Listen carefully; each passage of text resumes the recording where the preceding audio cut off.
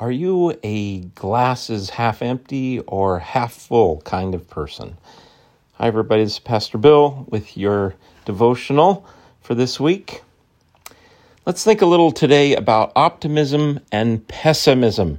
Seems like we need that right now as we're in this in-between place with our pandemic. The only way I can honestly answer that question is to say it depends on the day or even the moment. My personal circumstances and what I hear and see around me from day to day all influence my outlook, to say nothing about current events and what bad and broken things the news media decides to pick out and put before us. I'm sure this fluctuation is true for all of us, but I think it's safe to say our personality usually tends to lean to one direction or the other. I like to hang around optimistic people, but I suppose I also like to hang around realistic people. Yet, which way of viewing things is best exemplified by the biblical story? What does the Bible tell us to be, half empty or half full? Does being grounded in the scriptures make one pessimistic or optimistic? Well, without a doubt, I think the biblical narrative gives plenty of support for both. And as a both and Lutheran Christian, someone who sees that holding two opposing things in tension is the key to Christianity. And when I say that, I mean things like polarities of saint, sinner, law, gospel, finite, infinite, slave-free, left-hand, right-hand kingdoms. I think you know how I'm going to answer my question here. It's, of course, both. The biblical narrative grounds us and gives us great reason for optimism, for sure. But it's the source of that optimism that is the key. The source is God and not us. Despite human failings and frailty, God remains faithful. God created the world. God continued to stay engaged in the world no matter what human beings did. And God ultimately took flesh in Jesus to deal with human sin, death, and the devil. God's purposes can be interrupted, but not thwarted.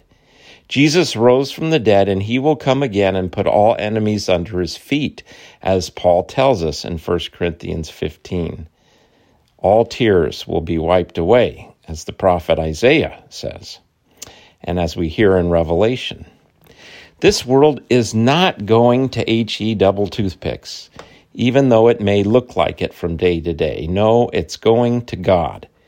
We also do see God the Holy Spirit at work in the pages of Scripture, making beautiful things happen through human beings.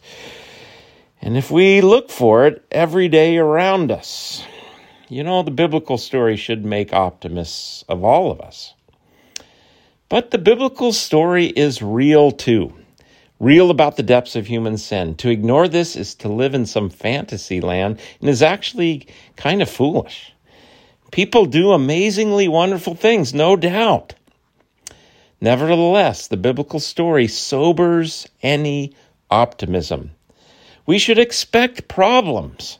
Human beings are turned inward. And it's not my area of expertise and it is something I don't talk a lot about. But in the realm of politics and policy and how to make our world better, any vision that doesn't take into account the depravity of human beings will end up producing more harm than good. For instance, if we think the main problem is some group who happens to be in power, just look at what happens when they get replaced by the downtrodden group. Power corrupts, and that downtrodden group ends up oppressing someone else. The problem isn't a group, it's sin that infects the group in power. I think that's an important distinction. Nonetheless, now here's something interesting. When I don't forget the brokenness of creation and humanity, it actually helps me be more optimistic. This is what I mean. I don't expect things to go smoothly. I expect life is going to be hard so that when I run into difficulty, it doesn't floor me. When I sin or mess up or someone does that and I get hurt by it, I don't get too pessimistic because I am grounded in the reality of human brokenness. And so I go to the cross and hear the absolution, and I get to move on and keep going. Well, half empty or half full? Yes. So if you're having a half full day or week, don't forget that God is the source of the good. Enjoy it, embrace it, but don't get too puffed up. Otherwise, when reality hits, it'll send you spiraling. If you're having a half empty day or week, remember who is in charge ultimately. Remember Easter. Remember that God is still at work and will not be thwarted by human sin and brokenness. Keep at it. Don't give up. We live in the tension. Baptized and joined to Christ, we live in this tension.